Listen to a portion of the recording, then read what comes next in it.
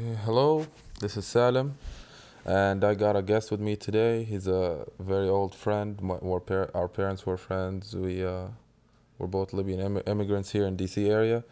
So let's jump into it, man. How are you doing today? I'm pretty good, man. Just taking time, relaxing, and trying to enjoy nature and doing good, man.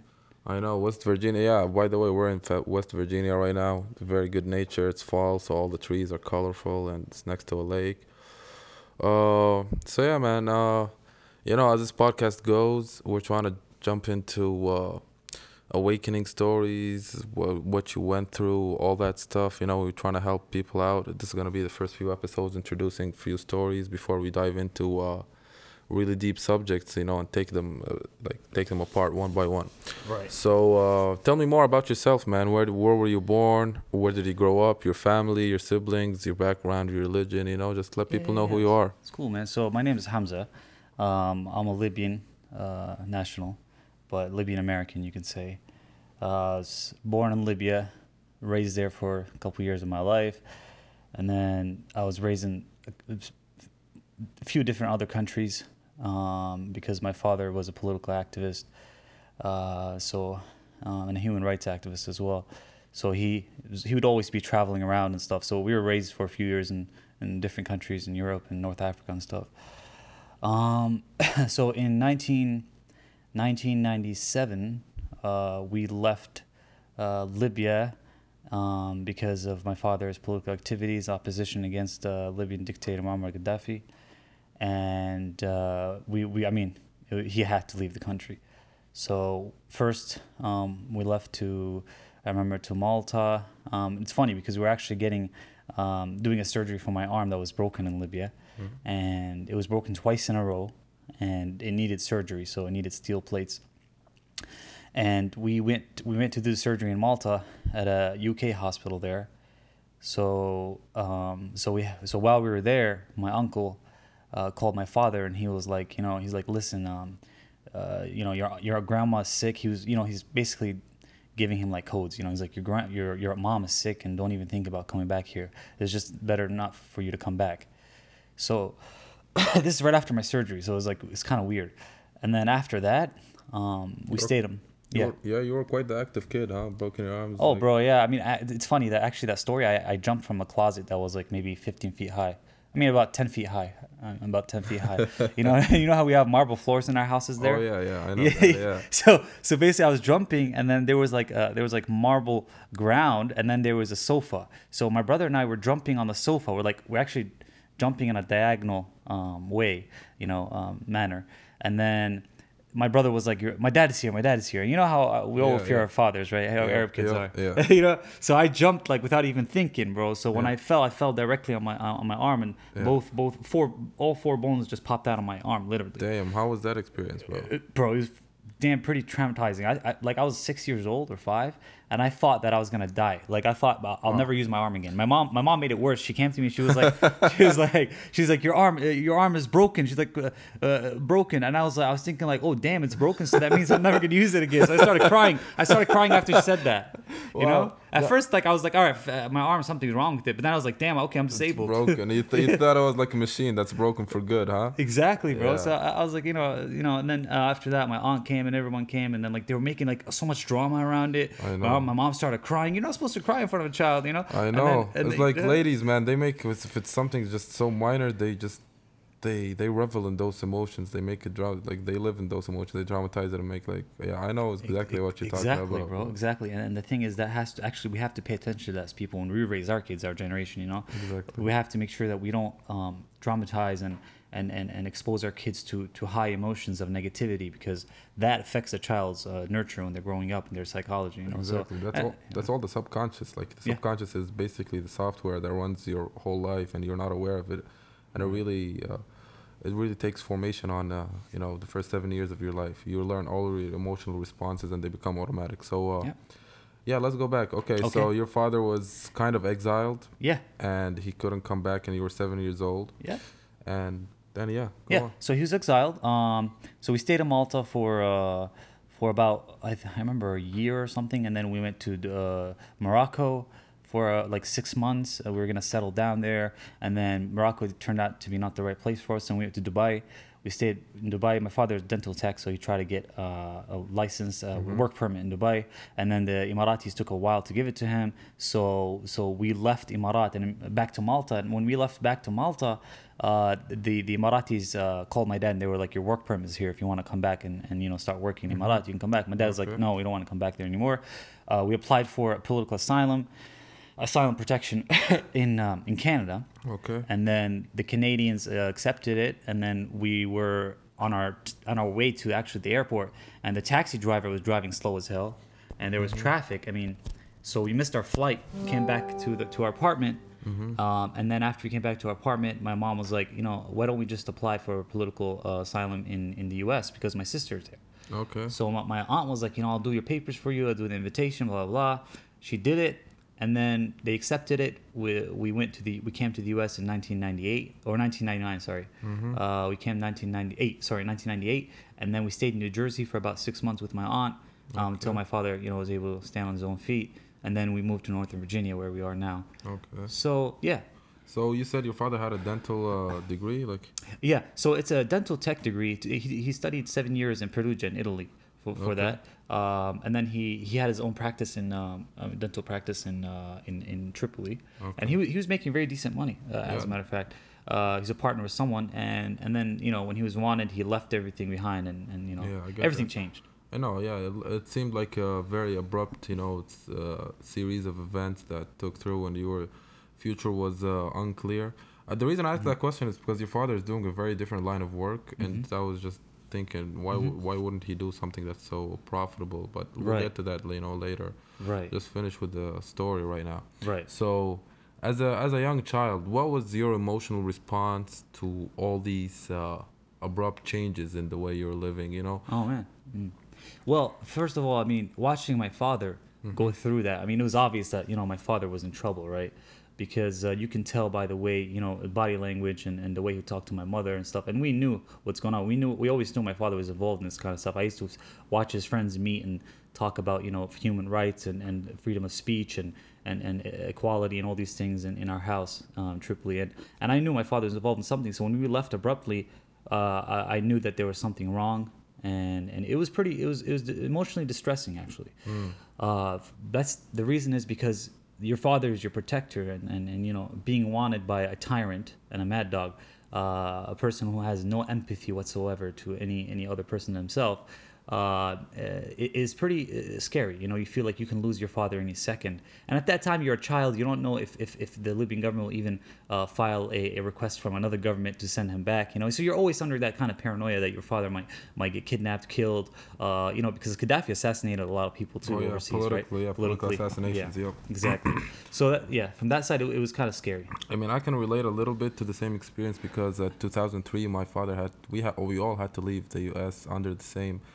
It was not like by a mad dog or a tyrant, but at the time it was 9/11 was still recent, and my dad was involved in a lot of Islamic foundations and charities, and he was donating money to Palestinian organizations back in the 90s before they were considered any terrorist denomination. Hmm. So after the 9/11, the laws changed and they became terrorist like organizations, and then that opened the door for more prosecution. So Mm. I felt almost the same way, and I remember when it was like from 10 years old all the way towards 15, my dad was always invited to the FBI headquarters in Jordan because Jordan's just a puppet country to the West. So I Mm. guess I mean, I'm sure that the CIA talked to the Jordanian government and asked them to interrogate my dad, and he would go back and forth, back and forth. Mm. So, our fathers shares like some similar background Yeah, in that sense. yeah. So, so how was your like how did you adjust to living into America? Like you. Oh man, so bro, it was actually pretty shocking. We had a very strong cultural shock in the beginning, at least. My brothers and I mean, especially my older brother and I, because we were the oldest ones in the family. I mean, we were four boys at that time. So he's 2 years older than me. He was born in 1987. I was born in 1989, and I have a younger one born in 1996, and then the younger than him is 90. The younger one is 93, and then the younger than him is 96. So there's four of us. So the two youngest ones were very young. You know, they didn't know anything. So they adjusted quickly. They adapted. But my brother and I, my older brother and I, took us a while to actually adapt, and we were shocked at the way the system was, because as you can see, America, you know, has its own identity, and its own lifestyle. It's very different from the rest of the world. People are different. Lifestyle, the system is different. The way things run, you know, is different. So it took us a while to adjust, and it was a very, very powerful cultural shock, especially coming from the Middle East. You know, being raised in that kind of culture, and you know, so when we first arrived. I remember coming and looking outside and seeing that there was no one outside, like nobody walking outside. You know, Mm. that was the first thing I noticed, like complete emptiness in the streets. You know, I'm not saying Yeah. it's something bad, but you know, it's just different. You know, Yeah. and Yeah. then yeah, and then I, like as days passed by, we're at our aunt's house. Mm-hmm. As days passed by, I would notice like there's very limited social connections and what's it called social interaction. Yeah. So I was like, you know, what is this? Why is it like this? You know, why is it so different? People don't see each other. People don't talk to each other. You know, and that was, I think, the hardest part to adjust to, other than the practices and you know, lifestyle and the culture and things that people did on a normal everyday basis. You know, Yeah. Yeah. especially when we went to school. That was very different. You know, kids acted differently. The kids looked at you differently. Friendship, the way the children viewed friendship was differently than us there. So that was, I think, the main thing that, you know. Yeah, I know. Like I guess the social adjustment, especially to the social norms of any other country, is the most hard part to adjust to. And I have friends who traveled like to study abroad, and that's their main complaint is like people are not the same. And it's not we're not trying to judge which is better, which is Right. worse. It's Right. just a different atmosphere that causes a person to adjust. Hmm. And at a young age, the impressions, the memories sometimes when you talk about them when you're an adult, they seem very benign and not so real. But when you were a child, that was something major. The same way you described people not walking in the streets or not people walking around. To a normal person and even to yourself now, they'll be like, oh, so what? That's just something normal. But Hmm. back then, that's something that really stuck in your mind and left like a very strong impression. Yeah, absolutely, absolutely. Yeah. So you moved here, New Jersey, 6 months. Then you moved to Northern Virginia, Right. and the social culture. I noticed that too when I moved back here to Virginia. Right. Middle East, as I said, we're not trying to say who's better and who's not, but we are very socially connected. And you can the closest example here in America is Latinos and the Mexicans. Hmm. They have a strong, I feel, cultural community. I see them hanging out. They always take care of each other. They got each other's back. They hang out, and they have a strong family tie. Like you'll see a Mexican guy. He knows his cousins from his mom's side, from his dad's side. Hmm. He's usually on constant contact with them and that type of thing. And I remember reading about this. There's two types of cultures when it comes to classification. There's the individualistic cultures and I forgot what was the other one, but it's more Right. like socially integrated, like a Hmm. unit. The Collective, right? collective. Collective Exactly, culture. that's the word I'm Okay. using. Yeah, Okay. and the Middle East and like Latino America and those are collective cultures. Hmm. Everybody like there's not a lot of secrets. Everybody knows everything. Like as soon as Hmm. something happens, everybody knows. Right. That maybe that's a downside to it, but everybody's there like asking about you, knowing about you. Here, everybody's minding their own business, and that could take a person a while to adjust to. To adjust to it. And so, did you go to public schools or were you into private schools when you came here? Yeah, it's a good question, man. Because the school period, school experience was actually a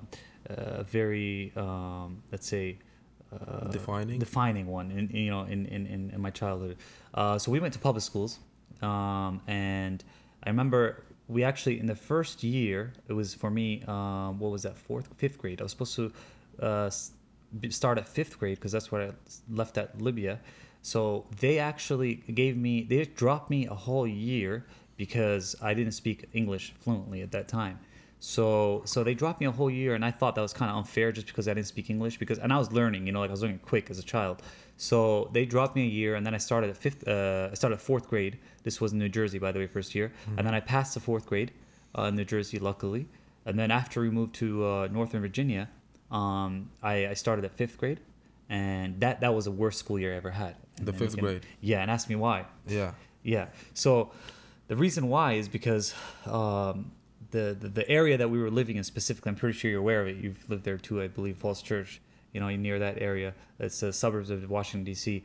That area, especially the neighborhood that I was in, was a very low class neighborhood. And there was a lot of shootings and stuff. Okay. Yeah, actually, literally shootings and gang activity. You know, In and sometimes we literally hear gunshots. near Culmore, right? Actually, it was Alexandria, bro. Behind, I don't know exactly where, but it was some area in Alexandria, and it was really, really ghetto, man. Like, Yeah, I it know. was really bad, right? So yeah, so like we'd hear gunshots, and like the school I went to, man, was um, a lot of like traumatized kids, and a lot of kids who weren't polite, didn't have good manners, and used to like pick on each other and pick on you and bully you, especially that I came new to the environment. I looked weak. I didn't know how to act. You know, specifically, I was to myself, Mm-hmm. reserved. So some kids saw that as a way to Take advantage. take advantage, yeah, and bully me. So it wasn't some kids specifically. It was a couple kids. I mean, I've had a few encounters with a few kids that wasn't good. They curse at you or call you like a dirty Arab. Yeah, yeah. Stuff like that. And then there was a girl, bro. This girl, I'll never forget her. Her name was Shanita, right?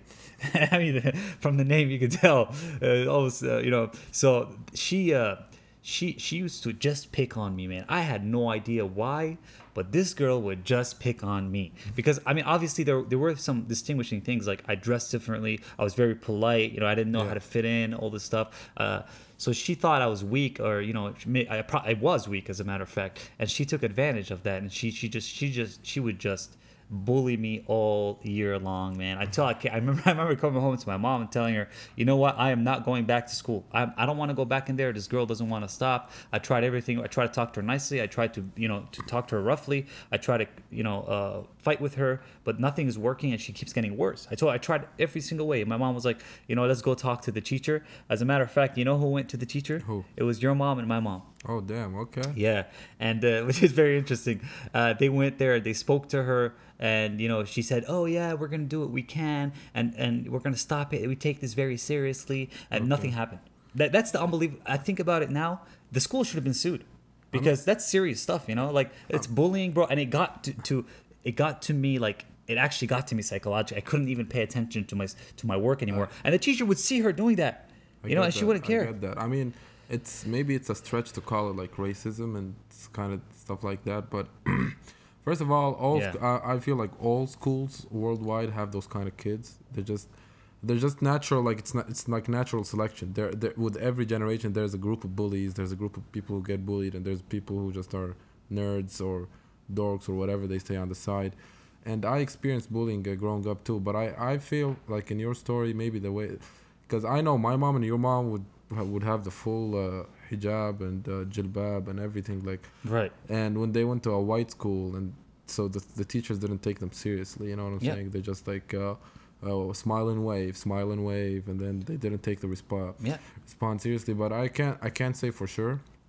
So uh, so that was going on, and when did the like did you move? Did you change that school eventually? Was it just like elementary school or? Yeah. So what happened was it was elementary school, fifth grade. My first school year in Falls Church or in Virginia, and my second school year in the U.S. I was just adjusting to the system. And then what was your question again? I mean, did that follow on to middle school? What did it end? Oh, actually, middle school were the best school years of my life, believe it or not. It stopped there, for that time, and then I moved on to middle school. I don't remember seeing her again in middle school, but I did see her again in high school. Okay. When I saw her in high school, bro, I was walking down the aisle. I was walking down the hallway. I saw her, looked at her. She said something to me. I don't know what exactly she said. I don't even know if she was something positive or negative. I just turned around and like cussed her out, man. I was like, dude. I just like lashed out at her, man. She was like, you dirty effing Arab, Oh, damn. And I was like, Is she a white girl? she's African American, Okay. I mean, I've met a lot of nice African American girls, but Yeah, yeah. We're not. unfortunately, Yeah, I know what yeah. you're saying, but I was asking because like you could have thrown it back right back at her since she's using racial slurs. Right.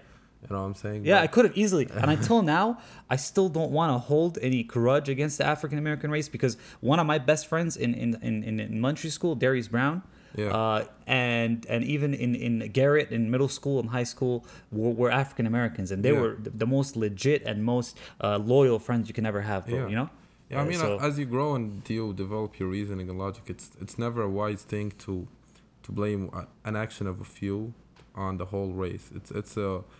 It's the same thing we're kind of experiencing as Arabs or Muslims. right, Is a few people are extreme and they like to I know they like to they have some suicidal ideas. They like to bomb themselves and kill people, and the whole Muslim right. religion gets painted Oh, with that definitely, thing. So definitely. That's the we're not part. about that. But that's good. You got over it like really quickly, and you just had a good years in middle school and high school. So Right. let's fast forward towards Yeah. high school, right? Yeah.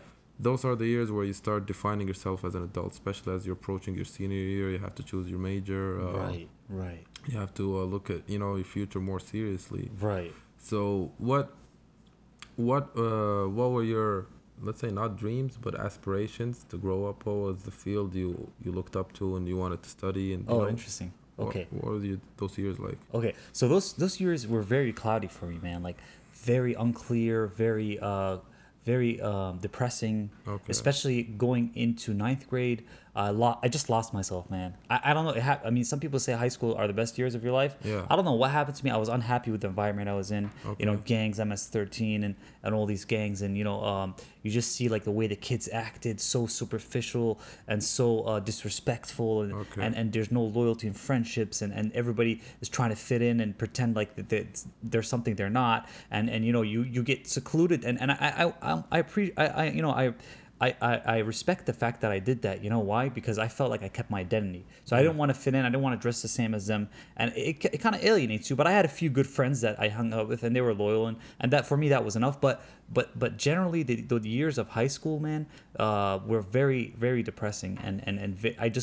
I couldn't even get up in the morning, man. I'd come to class late. I mean, ninth grade went fine. Try to adjust and then adapt. And then 10th grade, bro, 10th grade hit me hard. I got depressed literally. Like, that's the first episode of depression I ever had, right? Yeah. Yeah. So, like, I just got out of nowhere. I just started like sleeping in, waking up like after the bus left and having to walk to school in freezing weather, and then getting into class and sleeping in my classes. And my parents didn't notice all this.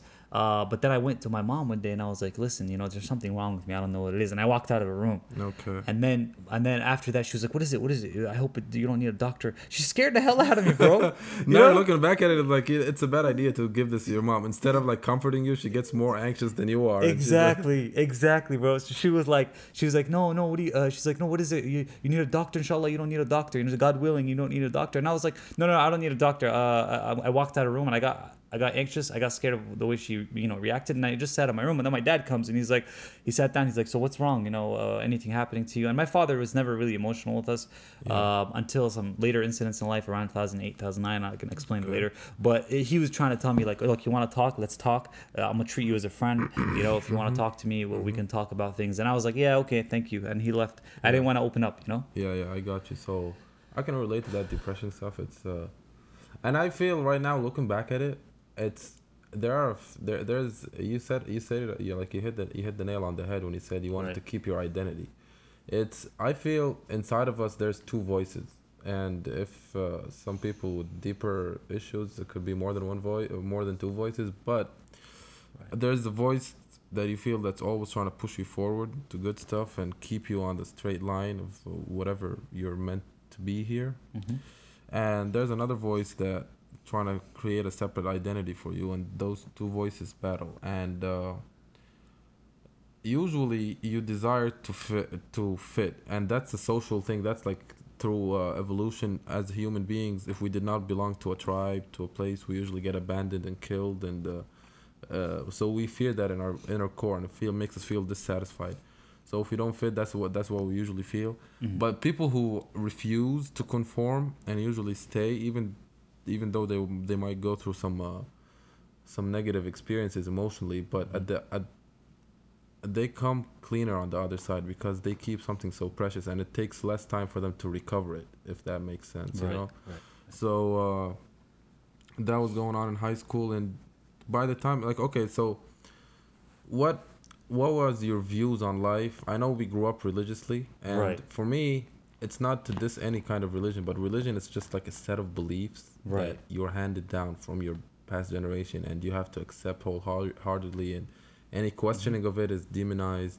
Mm-hmm. So our worldview, at least mine, came from religion. So the universe was structured this way. There was heaven, there was hell, there was these people, that people, Right. and there's that part of the way you view of life, Mm-hmm. and there's the other part that we can call society and the world, meaning, there's countries, there's religions, there's political parties, there's stuff going on, Mm-hmm. and the time we were born into was just crazy times, man. Wars happening all the time, Yep. conflicts, crises, all this kind of stuff. Some people manage to ignore it completely and just live their life with their friends, do whatever they want to do. But some people they really look at it and they get some more confused. Were you one of those people who looked around at the news, the events, and just got maybe you more confused than? Absolutely.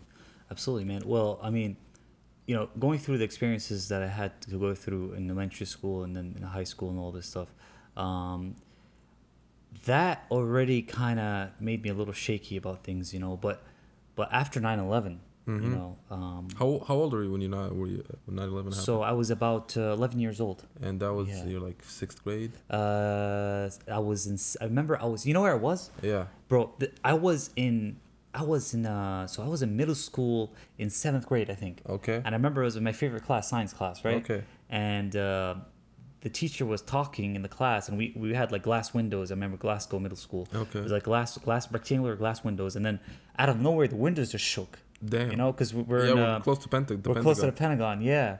So the first attack, terrorist attack happened. I mean, I don't know if it was a terrorist attack or not, but it was a terrorist attack because innocent people died. Yes. So when that happened, we didn't know we thought it was an earthquake at first, and then I remember they called on the announcement, and they were like, there's a emergency, everyone must evacuate, and everybody started panicking. Some people were spreading rumors that things were planned in the school itself, but that didn't happen. So I was in class, Okay. and my reaction to that, bro, was actually very shocking. Mm-hmm. The fact that someone can commit such an act on in innocent lives um, was just a traumatizing event, man. And especially growing up, and then the fact that we thought or we were told that Muslims did it, right? Yeah.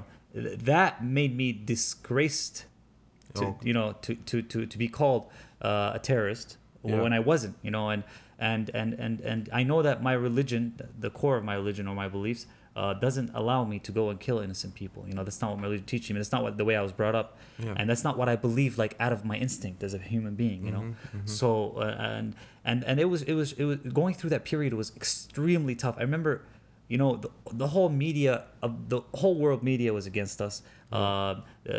and the whole society was against us, and there were a lot of attacks against Muslims at mosques and at public places. And I remember there was a lady at a store that called my mom a terrorist, and go back to your country and all Mm-hmm. this stuff. And a couple times actually that happened with my mom, and I wish I was there to defend my mom. I would at least talk back and tell the lady, set her straight, tell her Yeah. that that someone's here, and my mom deserves more respect than that someone's protecting this person. Yeah. But Sometimes. yeah, but because she saw my mom wearing the hijab, Yeah. Yeah. so that's what happened, bro. Sometimes I feel people who do that, the best way to respond is to smile and wave and Mm-hmm. ask if you can help them. That's that, because that energy needs the same energy fed back to it. It's like a fire that needs gasoline, and if you give it the gasoline, they get satisfied deep Get down. satisfied, yeah, But yeah. when people do that stuff, I mean, it took me a while. It's not like this is a natural talent. You have to go through trials and tribulations to understand this from throughout your own experience. Right, But when people act vicious, right. it's wrong to react in the same manner. I And agree. you just smile, you be calm, and be like, "How can I help you? Is there anything wrong?" Yeah. And that I mean that makes them more pissed. But at the end of the day, you don't give them the satisfaction of making you go angry. Like you were telling me a few days Absolutely. ago that your father's friend who you were helping out, and then he just Yeah, out of nowhere started treating you in a bad way. yeah. If you were just eating breakfast and then he started talking that way, and you just ignored him and be like, "Hey, sit down. Do you wanna talk?" Right. Like that would have, sometimes in good human beings, when when that response is coming from stress, usually that response dismantles them and I mean disarms them, Yeah, and that's they true. come back to their senses. If they're good human beings. So. Yes, and it's just coming out of stress, or they had a problem with their Right. wife or something, so they're lashing out. That Right. usually calms them down. But if it's coming from a deeper psychological issue, then they're just gone. Right. Right. And Right. it's good that we talked about 9/11 a little bit, because Yeah. that's a defining moment in all Muslims' Oh, life, absolutely. all throughout the world. Because we were just as any other denomination, religion, sect, party, whatever. We're just practicing our lives, believing the world the way it is. Right. And suddenly, this event out of nowhere is blamed on the Muslims. And if you ever hear about MK Ultra, Yeah. MK Ultra uses trauma to condition the way you think, because once you're under that level of stress and shock, your mind will accept anything told to it. If you put a person in that amount of Mm-hmm. stress and shock, and you tell him the sky is pink and the only reason it's Mm-hmm. blue is because there's a projector somewhere, they'll be like, "Oh my god." Mm-hmm. They'll believe Mm-hmm. anything is what I'm trying to say. And they're very weak and susceptible at that time, right? Oh, Exactly. vulnerable. Sorry. Exactly. And Right. that's what they created on both sides, right? They created in the American people, they created a lot of fear that we're under attack, we're vulnerable, we're getting attacked. And in the Muslim population, they gave us this false identity that we tried to hide from. And I know I can say that, because I remember. So anybody who was older than maybe 5 6 years old Mm. will remember exactly where he was, what was happening in that event, because it's something that will fall down in history as one of the most vicious, deceptive, Mm-hmm. and there's a lot of words you can describe this event, right? I was in second grade, Mm-hmm. and at the time I was in a private school. It was ISA, Right. and suddenly I don't remember what is happening before and after, but I just remember running in the halls. Like suddenly the bells start vibrating, and it's like alarms signing out, and the school is in panic. The teachers are in Mm-hmm. panic. Mm-hmm. Everybody's panicking. Nobody knows what to do, and they evacuate the school. And I remember being so confused and afraid, terrorized at the time, because I'm like, oh my god, what's happening? Everybody's panicking. And Mm-hmm. as kids, we are like a sponge of emotions. So whatever the adults are feeling, we feel like it's the right way to feel. We take it, we make it our own. Right. We And emulate it, right? yep, and Yep. we intensify it. Mm-hmm. So the whole energy of the school is just panic, and it's ISA, so we were like, it's all Muslim school, and probably the administrators and teachers know what was going on and what's so. Right. I remember everybody had to go to their bus, and I just was running and scrambling around to find my own bus. I was running around. It's like, oh, I don't want to miss the bus. They're all bus. I started seeing Mm-hmm. buses leaving and everything. I'm like, oh my god. Mm-hmm. And suddenly, one of my second grade teachers, my mom has like a close relationship to her. She contacted her, Mm-hmm. so she gave me a ride home instead of going on the buses, because my mom was just she's like your mom probably. They're so Yeah. way overprotective, Yep. in a way that's like smothering. Like, come on, just leave me Yeah. Let it go a alone. little. Yeah. Yeah. Yeah. Yeah. So I remember that was happening, and then I was on the car ride with her, and she kept telling me like a very big event went down, and it's really like some shady stuff, and you had to go home. Your mom called me. Mm. Then I went home, and then I saw the footage. I don't think we made it past 12 p.m. Like by the attacks happened at 9 Mm-hmm. a.m. Mm-hmm. and by the time I was 12 or like 11:30, I was already home. Mm-hmm.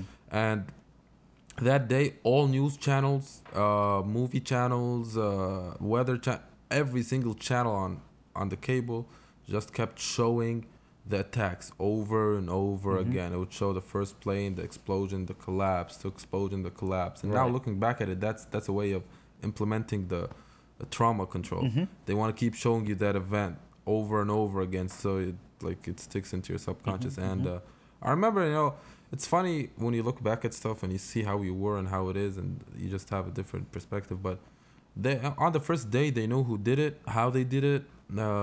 They found passports. That's like funny on the rubble the same day, and we just believed it. And for me, it's something that's the first event that made me look deeper into stuff, or at least Right. start suspecting, smelling something fishy. Because as you said, they blamed the Muslims, and my Mm-hmm. dad was an activist, and the people I grew around with all Muslims, so I could never imagine that the people around me were kind of like this monstrous, right? Right. Right. Right. Of course. That was so shocking. I never really experienced any hate. I would hear a lot about it, but I never really experienced it myself. But yeah, that was my experience with 9/11. Okay. And Okay. my father's organizations, and I feel like I started feeling my father's anxiety at the time because his stuff was getting investigated and all that kind of Okay. stuff. What year was that? 2000, like 2001 to 2003. Okay. Okay. Yeah. So you saw your father getting investigated, and you felt like, there's something wrong. You knew, right? Yeah, because Okay. I mean, everybody, their father is their role model, Oh their yeah. hero. So Oh, definitely, man. when that stuff starts getting questioned, your foundation on life gets questioned. Oh, You know. definitely, absolutely, man. Absolutely. So yeah, 9/11 is something, man. I'm just waiting for the day when it becomes public knowledge. I Mm. suspect there's like around 20-25% of the population in America that knows Mm-hmm. that official story was baloney. Right. But they don't know exactly what happened. But they don't believe the official story. But Right. there's also a bigger population that believes the official story. So as time goes by, you can never hide the truth. The truth will always come back because the truth is the truth. It does not need anything to prove it because it's in its essence it's truthful. So I'm just waiting for the day when this becomes public knowledge and how people are gonna react to it and like all the consequences that's gonna happen because there's a Right. if you know the architects and engineers for 9/11 truth. Yeah, I've heard of those. Yeah, they Yeah, released and a report, right? yeah, they released a like a very long report proving scientifically that the collapse of the towers could not happen the way they said it happened, and there's some people demanding a new investigation to 9/11. So, Mm-hmm. anyways, I'm just interested to see how that falls through. Okay. So, going back to your story, man. Yeah. High school, choosing your major. Yeah. Finally, like last year of high school. That's where you start taking life a little bit more seriously Mm-hmm. because now you have to choose your occupation. Right. You choose what you want to study, Right.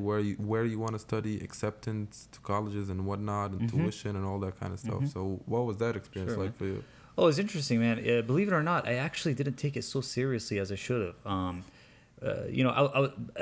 Considering the fact that I was so confused about Mm-hmm. my life, people, and I just hated everything, man. It's of course it's adolescent Yeah. stage of your life, but I felt like I hated everything. I was sick of everything. I didn't like the home environment I was living in, even though my father is not abusive to my mother or anything, but I just didn't like the way things were going. I didn't have um, I didn't like the lifestyle here anymore in the U.S. Like I felt like I wanted to go back home, Mm-hmm. and Yeah. live Yeah. back. This was like 2004, 2003. Okay. Yeah, I wasn't feeling anymore, man. I was depressed, stressed out from school. I lost the meaning of my life, even though the soccer I think was what kept me alive, man. Soccer and running because I played for the soccer team to school. Okay. I didn't Okay. make it, by the way, the first year, Uh huh. and I worked all year long for that. So that was a very it was a huge bummer, the fact Yeah. that you worked all year long alone. Yeah. Of course, we had conditioning through a professional the school coach, but after all that, imagine 4 or 5 months conditioning almost every single day. It was really tough conditioning. Mm-hmm. I went to the tryout. Yeah. And I remember this moment I'll never forget, man. I went to the tryout. I made it through the first cut, by the way. Okay. And it was cut. We were cut from like 100 people or 80 Okay. to like 30 or 40, Okay. and then after that, I got cut. But after I made the first cut, I remember. Imagine this, bro. In high school, I Mm-hmm. remember I went with a friend of mine, a Moroccan guy, Okay. and then we arrived there. We practiced. They cut him on the first cut. Okay. So when they caught him on the first cut, we were back on the bus, and he thought I got cut too. Oh. So we're sitting down talking, man. Like, yeah, yeah. He's like, man, it sucks. There's always next year. There's always next year, man. Maybe we'll make it next year. And then I was like, no, bro, I actually made it. Okay. I'm sorry you didn't make it, but try next year. But I was like, I made it. And then, bro, I remember his reaction, bro, his face, like his Yeah. gesture, bro, like his body language. He was shocked at that how I made it. The way he looked at me, he's like, you made it? Stop lying. No, you're lying. I swear you're lying. I was like, no, bro, I made the team. He's like, no, you're lying. How the hell did they take you and not take me? It's like it's Yeah. Yeah. jealousy and Yeah. envy. And Yeah. then I was like, I just like, yeah, bro. I mean, you didn't get lucky. That's why. Maybe make it next time. But I felt like there's a lot of hate from his side, and that I was like, look, it kind of made me lose hope in friends as well. Because look at this guy, he's been my friend for a while, and he came with me to try out. We got closer during the practice and tryouts, and then he's like, his reactions like this to me making it, Yeah. because he didn't make it. So then anyway, I go, bro, for the second stage of tryouts, Okay. and then there was a kid that I knew since elementary school. He Uh was not huh. he was not really a friend, but he's like more like an acquaintance in school. Yeah. Yeah. Yeah. But we were cool, like we used to chill and stuff. Okay. So this kid, bro, he comes up to me and he tells me, he's like, man, Hamza, you suck at soccer. You're not gonna make it. Okay. And then I was like, we'll see. If I don't make it this year, I'll make it next year. Okay. And then anyway, so I didn't make it, right? But that's a spite that he had for me. I was like, I don't know why. This is what set the groundwork for my negativity going into Yeah. high school, you know. So anyway, that the self esteem and confidence started getting low because of those things, and of course, obviously, it's my fault because I should have been more confident. I should have not trusted other people's opinions of me.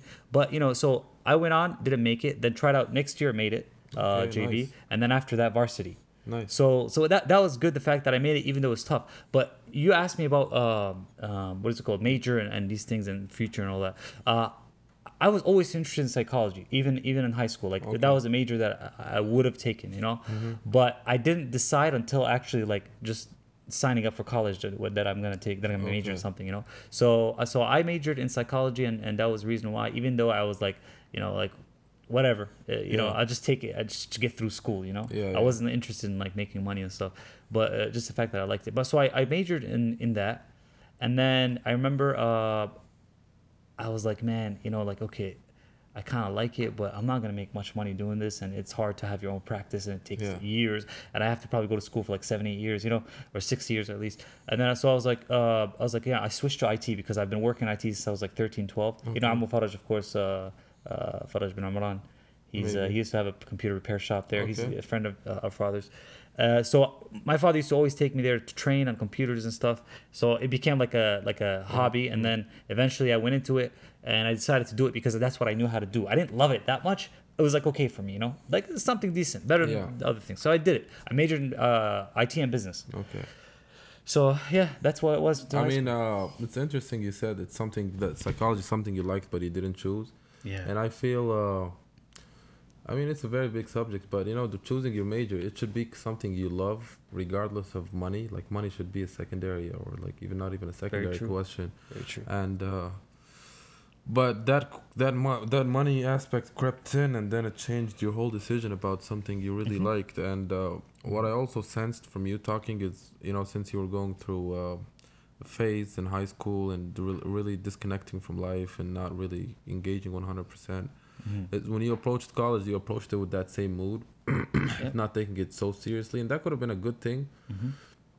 because people who take it so much they get stressed out about it, you Right. know.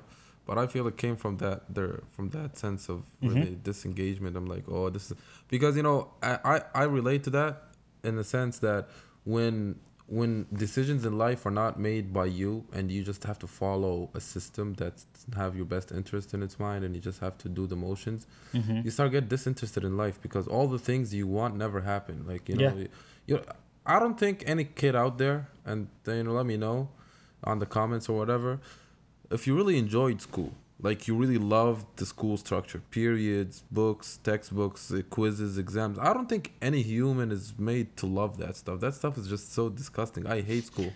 And the idea that I have to go back to school to do 2 more years to graduate just disgusts me, man. I hate it. Mm-hmm. It's it. I feel like it sucks the soul out of me. If you ever watch Harry Potter, the third movie where there's those Dementors, you know, that like suck energy out of Yep. people. Yep. That's That what it does.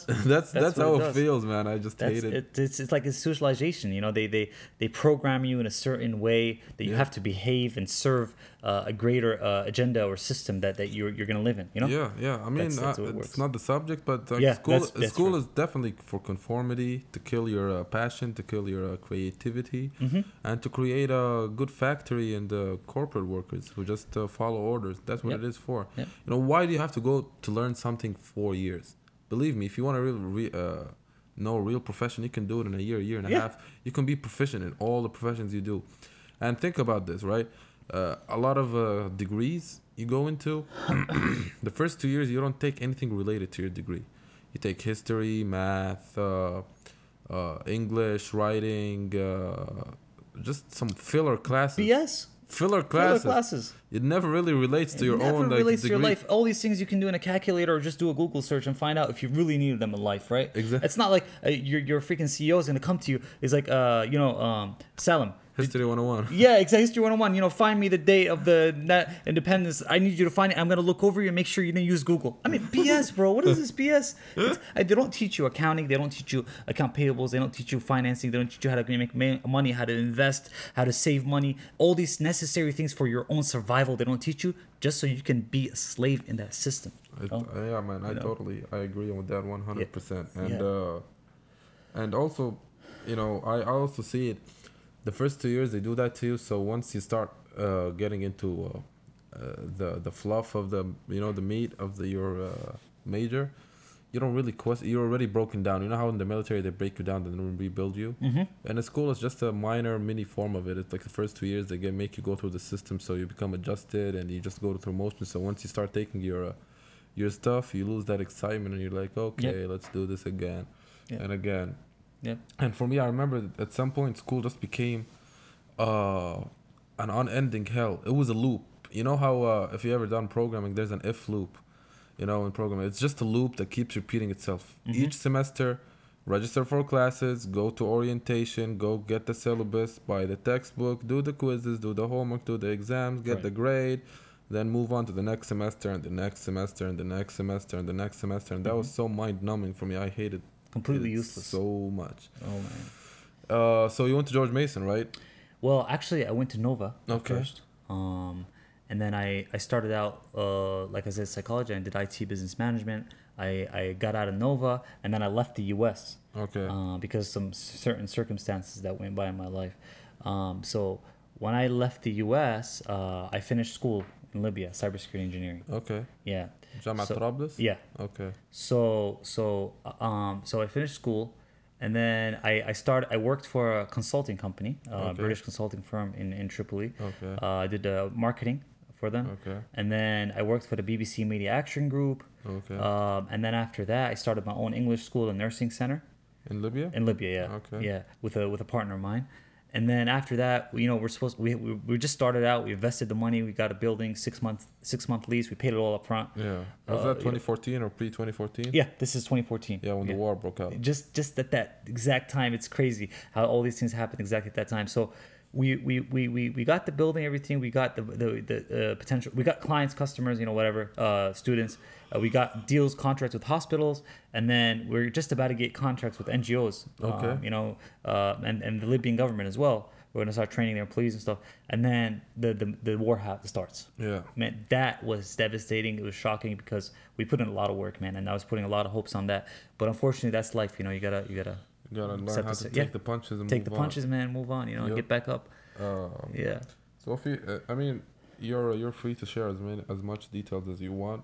right. But what led to you leaving the United States? That's also a major decision. Yeah. And So, under what circumstances? And then how you moved? You said you moved to Libya, and how was that transition? well, yeah. Well, first, I actually so the main reason for me was I needed to get out of the environment I was in because there was a girl that I knew since I was a child, Okay. and she was half Libyan, half American, right? Okay. And she's from Texas. Okay. I've known her since I was a kid. We met at one of the Libyan camps, in Ohio and stuff. Yeah. So we were supposed to be getting married in 2014, Uh huh.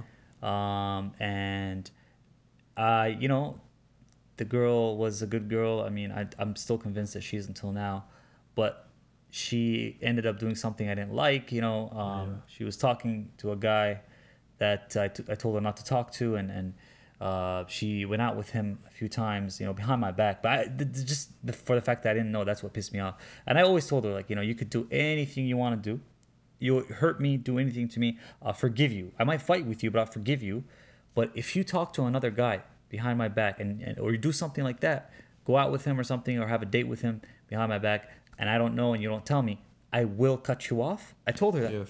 I Yeah. will cut you off and I will not have you back in my life, and she said okay and she agreed and all that stuff. But then I found out that she was talking to him, and the guy liked her for a while, and it was obvious there was something there. But then she told him, like, like, go away, I have someone. She said it nicely. I go, I have someone, I can't be with you. And then he Yeah. started begging her, and then I found out they were talking. So she lost him. I mean, he lost her. Then she lost me. Yeah. So it was like nobody gained anything really. Yeah. So at that time I was like, all right, man, I need to get out. Yeah. I need to change my entire life. That was happening in America at the time, right? Like you were in the Yeah, States. I was here. I was Okay. here. I was actually at that time I was starting an identity access management company Okay. with one of my friends, and I was it happened during that time, and I was like, man, all right, Yeah. it's not working. So I left. I took a ticket straight up to Malta. Okay. Yeah, You I know, understand. Sometimes a lot of emotional pressure and stress. You just want to leave the place. You want not maybe a fresh. You could say a fresh start, but you can't stay in the same environment and like refresh and reboot yourself. You have to get Right. out of it, and Right. you know, you can judge yourself whether that was a good thing or a bad thing, but ultimately that's what happened, and you have to take it positively, or unless you want Hmm. to dwell and stay in that. True. So you went to Malta first, and how long did you stay in Malta? Yeah, so I went to Malta. I remember. So I stayed there for 6 months. So it's funny where how this happened, right? I go to Malta, and then we had like this old apartment. It was like from the 1980s. My grandfather bought it for my uncle who used to go to Malta continuously. Mm-hmm. He didn't have a place to stay, so I went there and I saw the apartment. It was like a little bit starting to get run down. I fixed it up. I Mm-hmm. remodeled it, right? And then I decided I love this place. The apartment was looking nice now, and I'm not paying rent. I was like, I'm gonna live here, find a job, and get married, whatever, and move on with my life. So I just started working on that. I was about to get a job, and then my residence permit was ending. My visa Yeah, yeah. time, 3 months.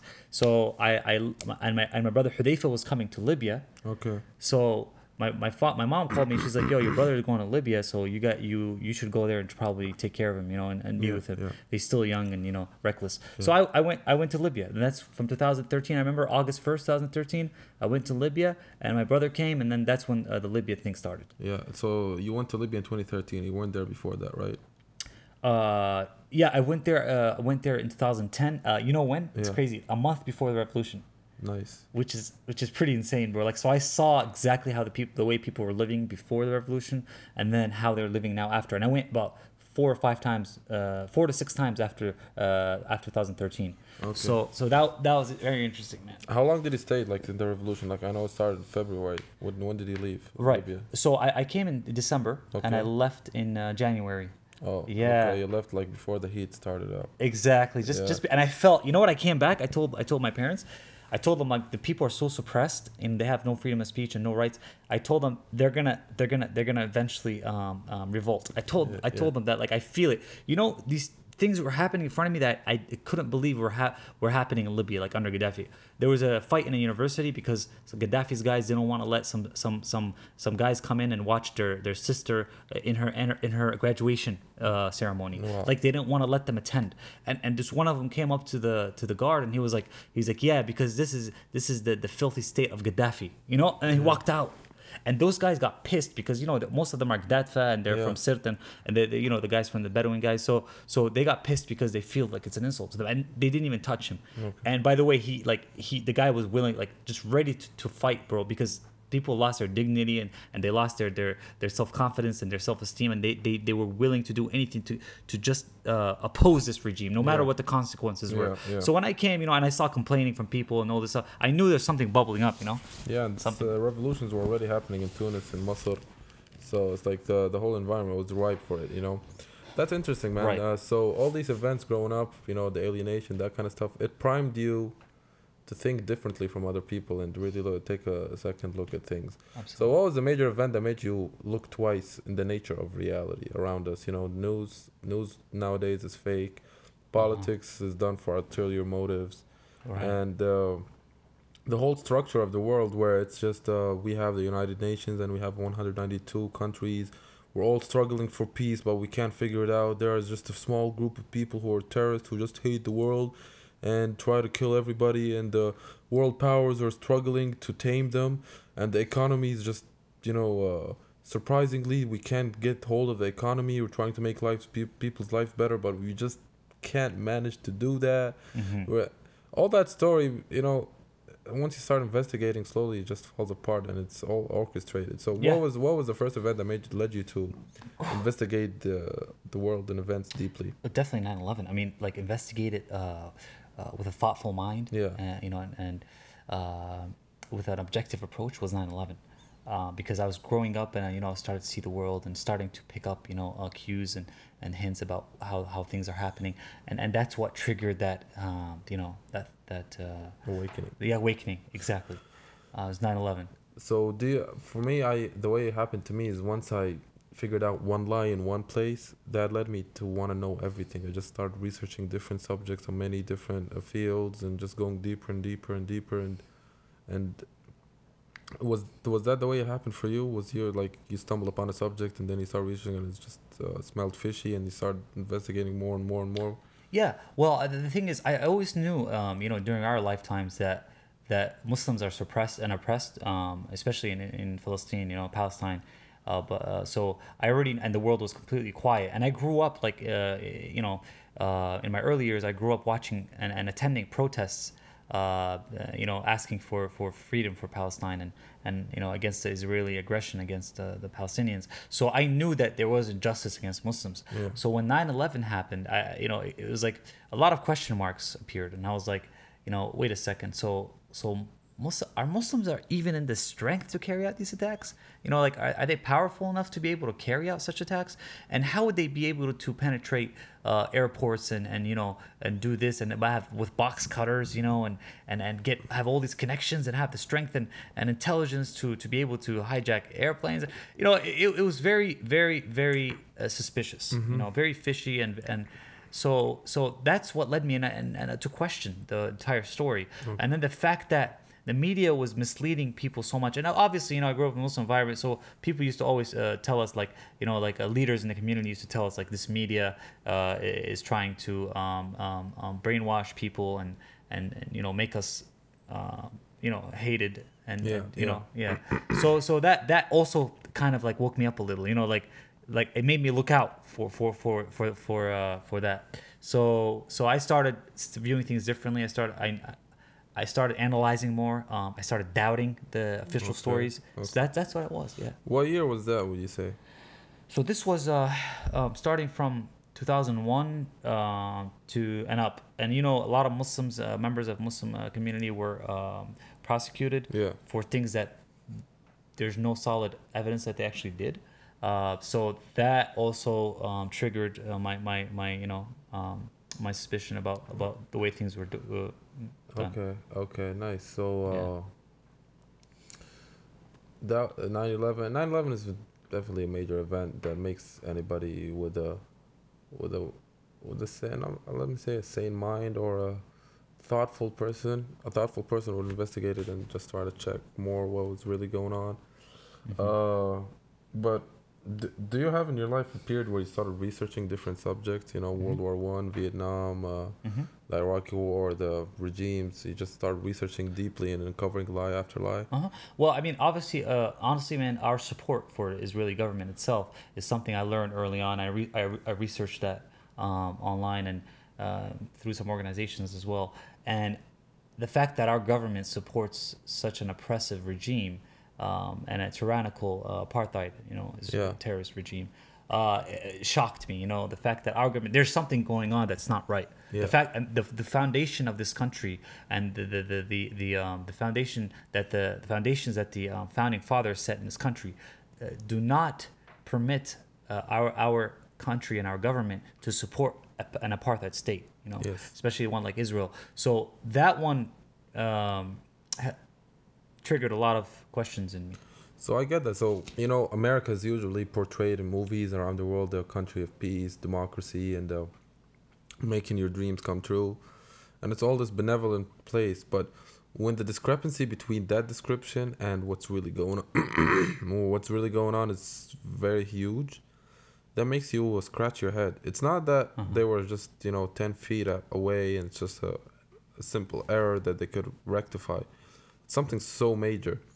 And the Palestinian conflict and occupation hasn't got a lot of media attention, except for the last maybe 10 years. People are starting to wake up more to it, but before that it was a very suppressed subject. Nobody really knew what was going on, and that I can agree on you that was really shocking, Mm-hmm. especially when I grew up in Jordan. Palestine was just a border away, and all the people had Palestinian origins, and they were trying to go to protests and stuff. And my dissonance came in this avenue that Palestine is only one state away. And if we really want to do something, why is our own king, our own government here in Jordan blocking us and actually, Mm-hmm. supporting the Israeli government and doing all that? Like, don't get mad at the Israelis as much as you get mad at the people who's blocking you from going to Yeah. the other side or cooperating with that other side. Right. And it's also when there's something so horrific and so major, but everybody's turning a blind eye to it.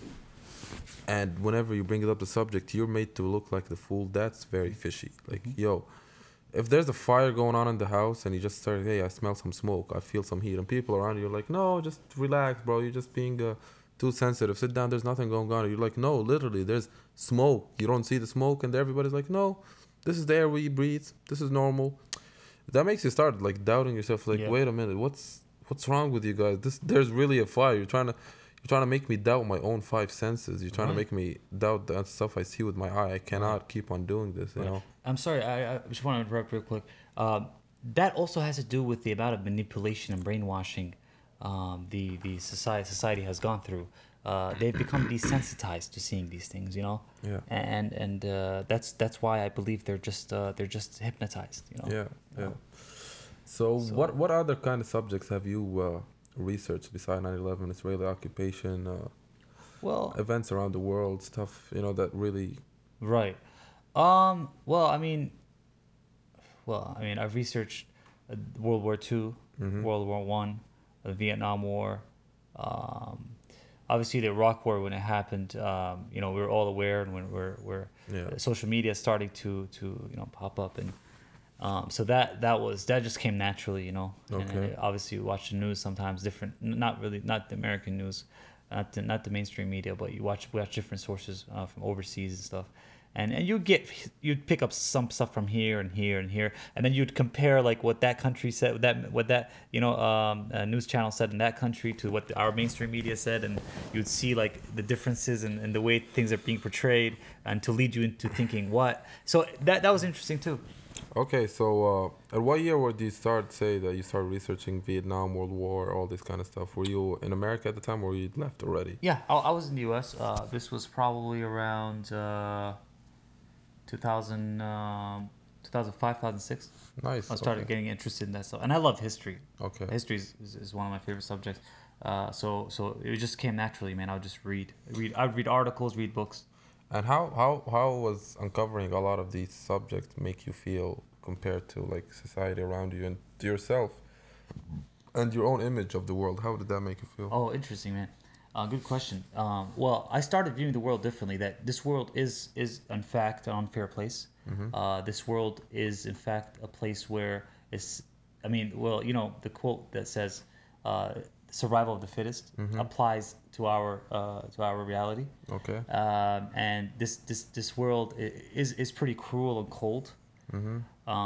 And the fact that I changed that view made things a little easier for me, because it was always like a mystery for me, the reality of this world, Mm. how does it look like. But then when I traveled Okay. and I saw the world like by my own eyes, I saw different countries, different ethnicities, cultures, and I compared, lived with different people.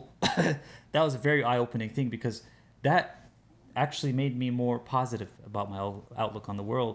It changed my entire perspective, and I met people from all walks of life, and it actually made me realize that there is a lot of good in this world, Yeah. believe it or not. Yeah. Because I was in situations, man, where I would just, I was gonna be either on the street, or I was gonna be homeless or without food, and someone somewhere would come to me and offer me something, or someone that I asked would help me, and that was absolutely amazing, because I didn't think that there would be that kind of kindness and generosity from other people. I kind of Mm-hmm. lost that hope. Yeah. Yeah. Yeah, yeah, And that's the dark space I want to expand on.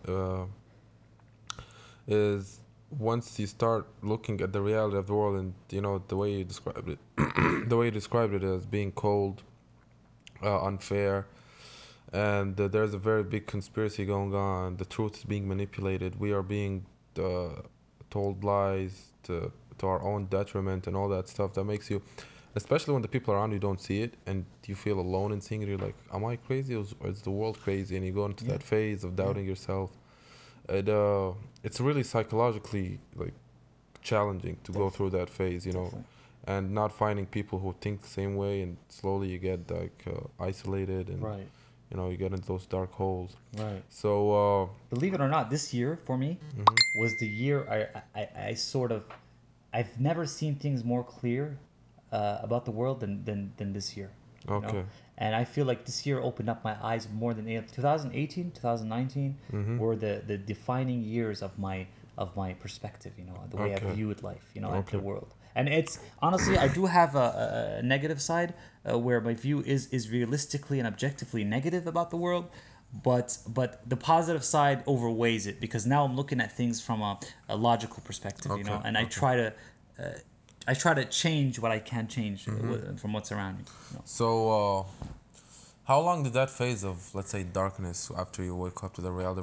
How long did that period last? And what were the dominant moods, emotions, and thoughts going on in your head while Oh you're man, I mean, honestly, man, that I would have times in my life where it would come for about that dark period, you know, depressive episodes. It would come for about 3 to 4 months. mm-hmm.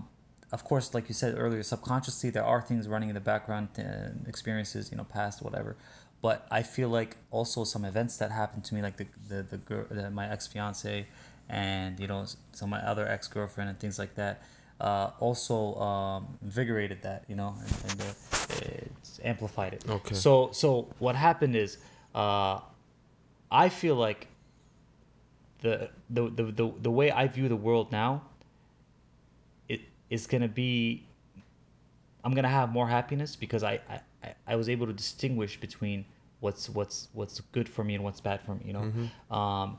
And go back to your question. To go back to your question, you said what was your question again? What was the dominant moods in that period, and how long did it last? Okay, so the dominant moods. Okay, so I would have like, I mean, it sounds honestly it sounds bipolar even though Yeah, I'm not yeah, bipolar, but I would have like I would have like a like it depends what I was doing. Always yeah. depends on what I was doing. If I was going out, you know, being positive, talking to people, and like working and stuff, Okay. especially when I was away from the U.S., you're very vulnerable as a person, you know, as a foreigner, an expat. So when I was like working and doing things and working out, I would like have like a good 4 to 6 to 7 months of like, you know, good mood and you know, positive outlook on life, and good things would happen to me. And then like an event would happen, like a loss of a job, let's say, or a traumatizing event with a girl, you know, like I've had that 2 times in my life. Okay. Oh, actually once, because yeah, anyway. So Mm-hmm. once that would happen, or like a loss of a job, or like a really bad experience with a person, Okay. uh, that would kind of bring me down in a way, not because I'm weak, but because it would trigger those negative emotions again, you Okay. know, Yeah. and the past traumas and all that.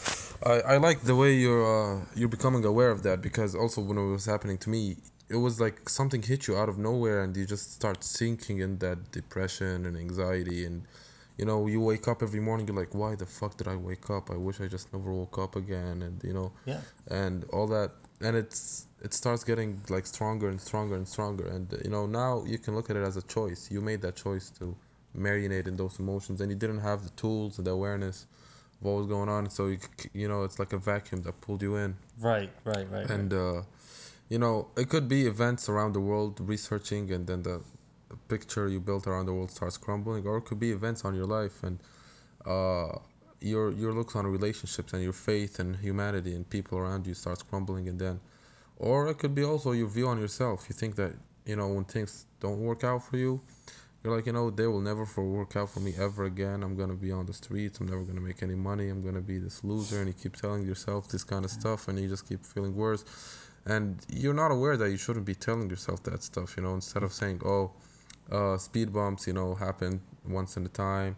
You get hits in life. You just gotta, get up and move on and take it in a positive way. What can you learn from it?" Instead, you keep go down in a negative route, and like it pushes you. I mean, it pushed So, me like to suicidal phase. Like mm, I had a 3 4 month phase where I was just suicidal. I hated my own existence. I hated myself, and it was like having a very negative, uh, perspective glasses on life. Everything I could look at the most beautiful event, and I could just see all the negative stuff about it and point them out and just make it look bad. And just you know right. it's a Right. very Right. negative place to be in. And I lost faith in myself and humanity. I never lost faith in God, but Okay. I felt that God didn't care. I Mm-hmm. didn't let's say that God didn't exist, but I thought God didn't care Mm-hmm. about the way I felt. Mm-hmm. And I felt that too, man. I felt that too. I feel like I went through a similar phase as you. It was about 4 months as well, 4 to 6 months. It was after my breakup with my latest girlfriend in Bosnia. okay, She was actually the only girl, honestly, I'll tell you, that I actually loved. you know, Okay. because of the ex fiance girl, I knew her since I was a child, so it was like, my mom knew her mom, so Okay. it was like, let's get married, you know what I mean? Yeah, yeah, yeah. But this one is like, it was a love story, bro. Like, and I actually moved countries. I left my job to go be with her, you know. Okay. So when we broke up, it was very traumatizing, and I don't know if there was a lot of events that led to it. The treatment from her family, specifically her mom. Her father was pretty cool with me. Her mother, the way she tried to tear up her relationship, the manipulation that she used against the girl, and the continuous and persistent. Attempts to destroy us. She eventually succeeded, and she plotted it all together. She brought the Nice. whole family together. He had a cousin. My ex girlfriend had a cousin working in Dubai, and I was, Arab Libyan. Yeah. And she tried to get. Invited the entire family, bro, to put pressure on the girl. Brought her there. Brought the cousin, and she told him. She told him, tell her about Arabs, Yeah. just like that, based on his experience in the Emirat, one of Okay. the worst Yeah. countries that people get treated, right? Yeah. So he just went down on Arabs, and he's like, Yeah. shit, this. They treat people like this. So the girl was like starting to lose it, and then anyway, we started fighting, Okay. and then I broke up with her first, then she broke up with me. And then we started going back and forth, and then I left the country, Malta. She talked back to me. She's like, "Come back. I want you back in my life." Blah blah. I came back to Bosnia. Okay. After I arrived, I was like, "So let's get back together." She's like, "Okay, let's get back together." I was like, "So you're gonna talk to your parents? You want to make this official? I mean, I want to get married. I don't want to just be like a thing on the outside.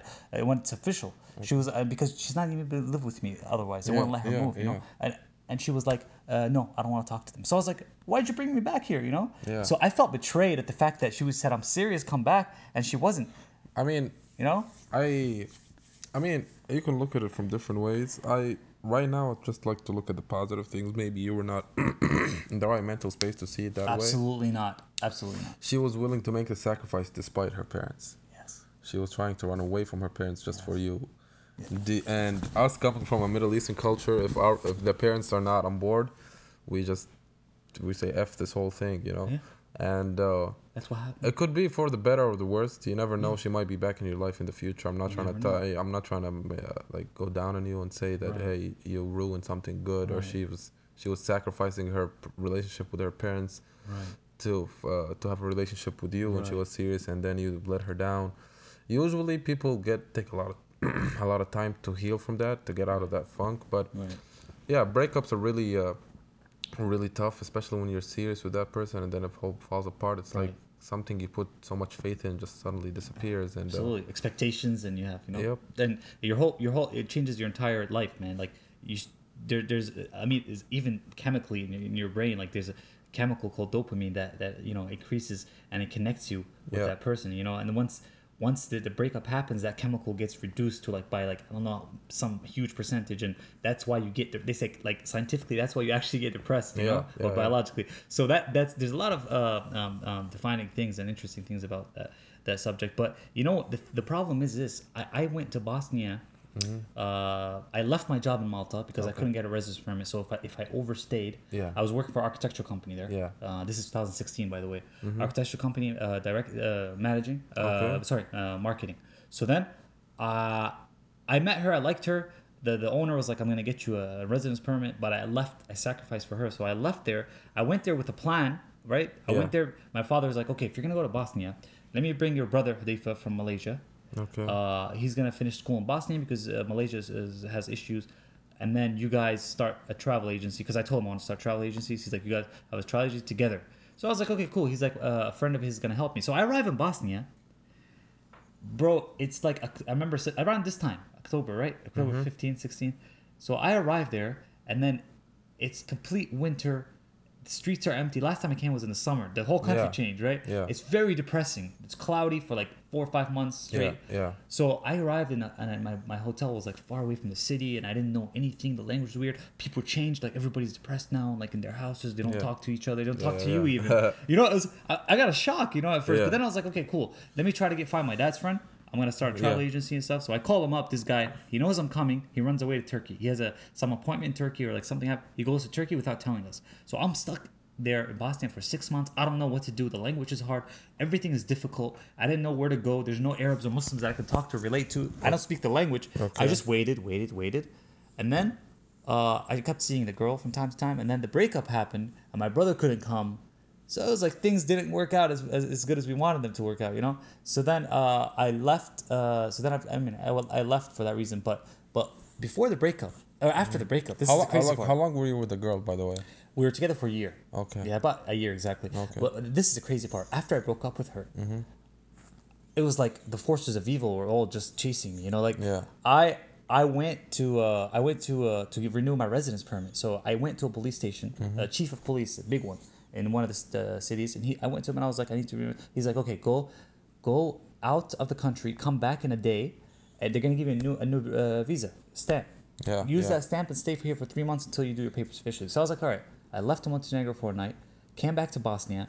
I went. The problem is, the mistake I made is I went to another police station. I walk in the police station, and as soon as, wallahi, Salam, as soon as I look at the police officer's eyes, the guy, he's the chief of police there. As soon as I look at his eyes, I knew he was I knew he was an evil person, bro. Like I was like, this guy is gonna screw me over, and I can't just walk out. It's a police station, you know. Yeah. Yeah. So, but I was like, all right, I'm gonna stay calm and I'm gonna talk to him normally. So I came, and out of respect, I shook his hand, which was a mistake, and he acted like, you know, why are you shaking my hand? You know, arrogance. So Okay. I was like, all right, cool. So I sat down, looked at him. I have a friend of mine, a Libyan guy. He's a businessman. He's trying to do his stuff. So he's like, I need your passports. I'm like, cool. Pass my passport. My friend gives him my passport, and then he takes the passport. First thing he does, right? He opens my passport. You know how they're envious and stuff. That Yeah. kind of culture. He opens the passport. He's like, oh, American passport. Uh-huh. I was like, yeah, American passport. What's the big deal? You know, I was trying to like Yeah. play it out. Play it down. Yeah, play it down. So then he's like, so how long have you been here? I was like, 3 months. I left and I got a new visa and I'm coming back in. You know, and then he's like, no. When you left, you must leave for 3 months and come back. You know, you must leave for 3 months. I was like, I left. I got permission from you know your other chief of police. His name's Alan. He's in this station. He's like, yeah. He's like, you have permission, but I'm gonna put you in jail if I want to, and I'm gonna send you back to the U.S. I was like, go ahead, send me back if you want to send me back. You know.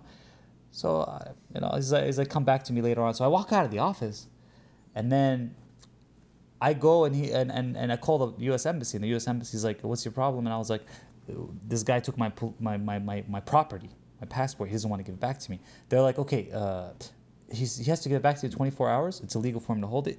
If he doesn't, we'll file an official report against him and get him in trouble." So I was like, "Okay, cool. You know, the embassy knows now. But for me, it's personal now. You know." Okay. So I call the guy, the chief of police in the original one, my friend. Okay. And I tell him, and he's like, "How can he do that? It's illegal. He's not allowed to hold your passport." So I'm like, "Okay, cool. Now I have two sources, you know, like Okay. backing me Yeah. up." So I go back in the station the next day. That's our point. It was a Friday, bro.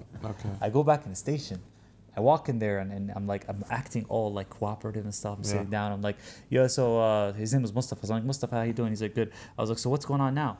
So he, I have a Turkish friend of mine. Before we walked in, I told the Turkish friend of mine, "Bro, come inside with me. If this guy starts acting up or like talking, you know, out of his, you know, behind, I'm gonna seriously like come out with my passport." So I'm gonna gesture to you with my hand on my nose. That means leave the station, leave the office, because I'm gonna really get in trouble. I'm gonna really fight this guy. I'm gonna do anything I have. I told him I swear I'm coming out dead if I need to, but I'm coming out with my passport. That's the bottom line. I know he has it in there. Okay. So I walk in, bro. He starts talking, you know, smack again. He's like, "I could do this to you." He's threatening me and stuff. I'm just taking it all. I'm staying calm. And then I wait, so, you know, I gesture to my friend on my nose, my Turkish friend. So he grabs his phone, acts like he's talking on his phone. He leaves. Okay. So when he leaves, bro, I get up, I go to his desk. So I made a quick glance. I see my passport. He's an idiot. He put my passport between the monitor and the printer. Okay. So I look at the passport, it's sitting there, and I'm like, all right, I know where it is now. So I wait for him, and I'm like, okay, so what are we gonna do? He's like, I'm gonna bring a translator to come translate for you, so we can deport you. I Okay. was like, okay, cool. You know, I'll come back. He's like, come back after an hour. I leave and I come back. I leave. I just walk outside the office. It's like a glass door. I look Yeah. inside. I see that he left. He went to the bathroom. Okay. It's right before Friday prayer, right? He's supposed to make wudu Okay. or whatever. So, bro, I look inside the office and I see that it's empty. So I go walk to the office, and then another guy pops out of nowhere. He looks exactly like him. He pops out of nowhere. He looks at me. He's like, "What are you doing here?" And I was like, "I'm looking for Mustafa." He's like, "Mustafa's in the bathroom." I was like, "Are you him?" He's like, "No, I'm his twin brother."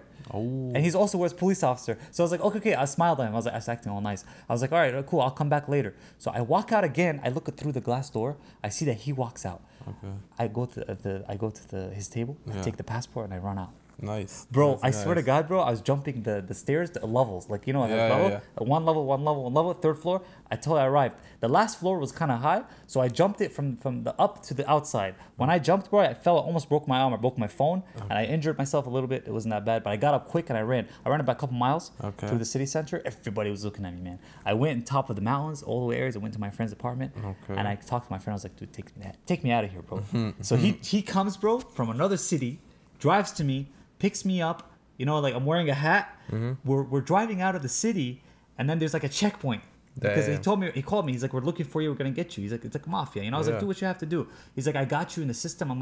You're not gonna leave Bosnia. I was like, oh, we'll see. I was like, do what you gotta do. I'll do what I gotta do. We'll see what Okay. happens. So, bro, I'm walking. There's a checkpoint, bro, and the police officer is checking out cars. So my friend taps me. He's like, Hamza, turn around, act like you're grabbing something from the back. So I put my head down. I act like grabbed something back. I took the bag from the back, and then he drove me out. I was a fugitive for about 3 months. They were looking for me. They put Okay. my name in the system. A couple months down the line, uh, I'm trying to get a lawyer. I moved to the south, which is Okay. Mostar. It's like a city in the beautiful city in the south, Okay. and the laws are a little bit different federation. Okay. So I was like, all right, maybe they won't get me here. So I started, just staying low, wearing a hat, walking out, Okay. like a fugitive, and then they're looking for me. They have an I tried to get a lawyer. I started doing my business paper, so it actually looks like I'm doing something there, Yeah. which I was. Yeah. That's Yeah. my plan, original plan. I set up the company. I got a connection in the government. He was helping me out with the case and everything. And then out of nowhere, bro, they set me up. They're following me. I went back to Sarajevo. They started following me everywhere, and I knew they're on my ass. So I was like, all right, plan B. I go back to Mostar. A couple days later, I'm walking in the city center. I see the Bosnian president. I go up to him like this. How you doing? I take a selfie with him. I still have the picture. I took a selfie with him and I put it after I left. I put it on Instagram. Okay. I was like, yeah, you guys gotta do a better job than that, man. So I left Bosnia and then I went to Montenegro. From Montenegro, I went to Do you Turkey, want leave by Libya. a car? I left by bus. They stopped me. Okay. So they stopped me on at the border, and then they arrested me for a couple hours in the police station. I fell asleep, but I Yeah. didn't care. I fell asleep at the police station, and then what happened was they took me to the main station. It's on the border as well. It's called Focha, the city. I slept there. They let me sleep in the office.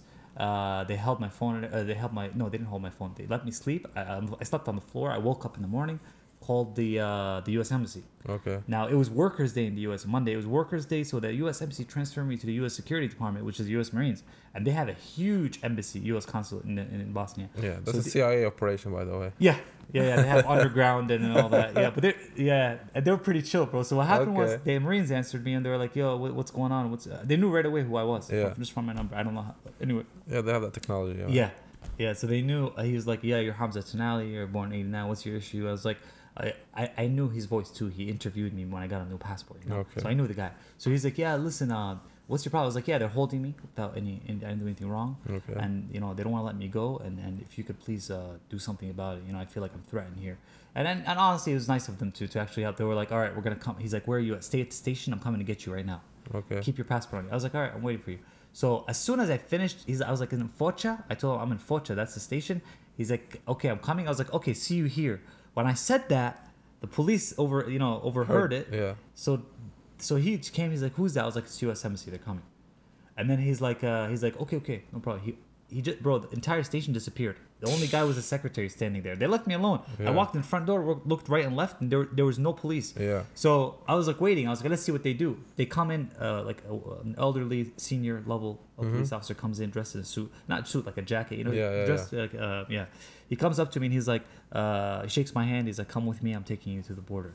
Drops me off at the border, gives me back my papers, and I leave to Montenegro. I mean, that's a very wild story, and the wild shit you did, man. That's like some intense shit. It's crazy, bro. And for a police officer to take things on a personal level and then make it statewide, and then you become a wanted person for.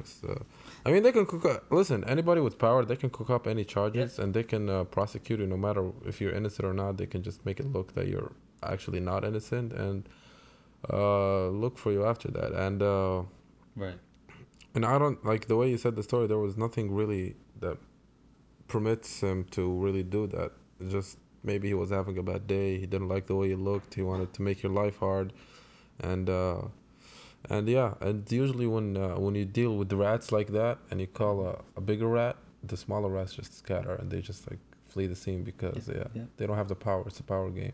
Yeah. So you left Bosnia and you went to Turkey. You said. Yeah, so I left Bosnia. I went to Montenegro. I got stopped. I was trying to come back to the U.S. Okay. You know, like I got a ticket and everything. I slept in a hotel for 3 days. Went to take my flight.